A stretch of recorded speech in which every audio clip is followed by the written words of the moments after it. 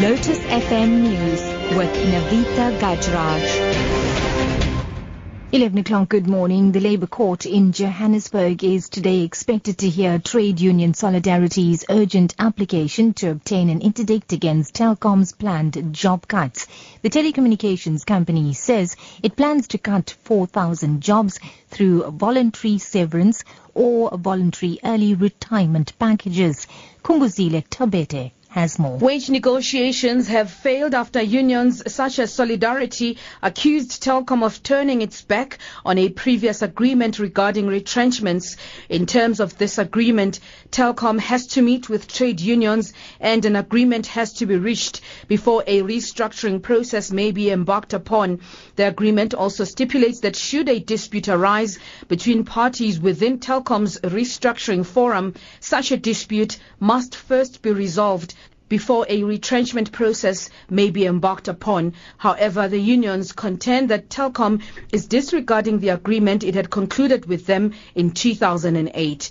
Kumbuzile Tabete, SABC News, Johannesburg. Customs officials say they've confiscated more than 7 million rands worth of cocaine at OR Tambo International Airport. They say the more than 26 kilograms bag was confiscated yesterday and is believed to be one of the biggest cocaine busts at the airport. The luggage and all its contents were inspected after the airline failed to locate the owner of the bag.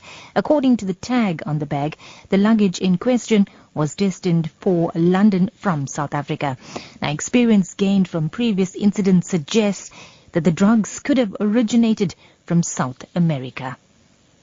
Now, moving further afield, a row has broken out in Australia over allegedly racist comments made by a former Olympic swimmer, Dawn Fraser, about the behavior of a tennis player, Nick Kyrgios, at Wimbledon.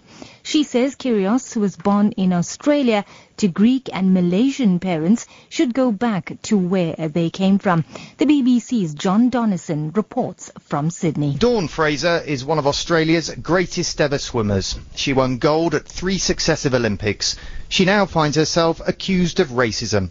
Asked in a television interview to comment on the performance of Australian Nick Kyrgios, the 77-year-old said she was disgusted, accused him of not trying, and said that he should go back to where his parents came from. At several times in his fourth-round match, Kyrgios, who was born and raised in Australia, appeared to make no attempt to return the ball and argued heatedly with the umpire.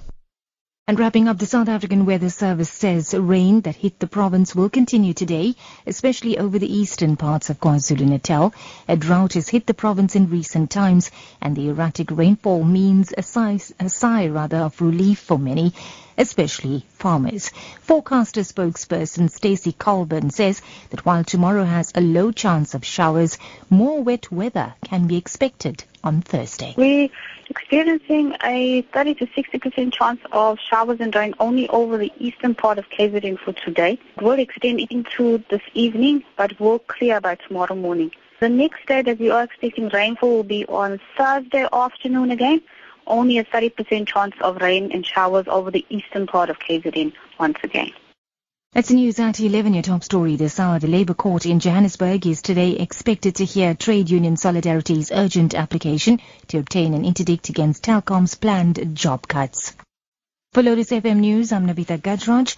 I'll have a further update at 12.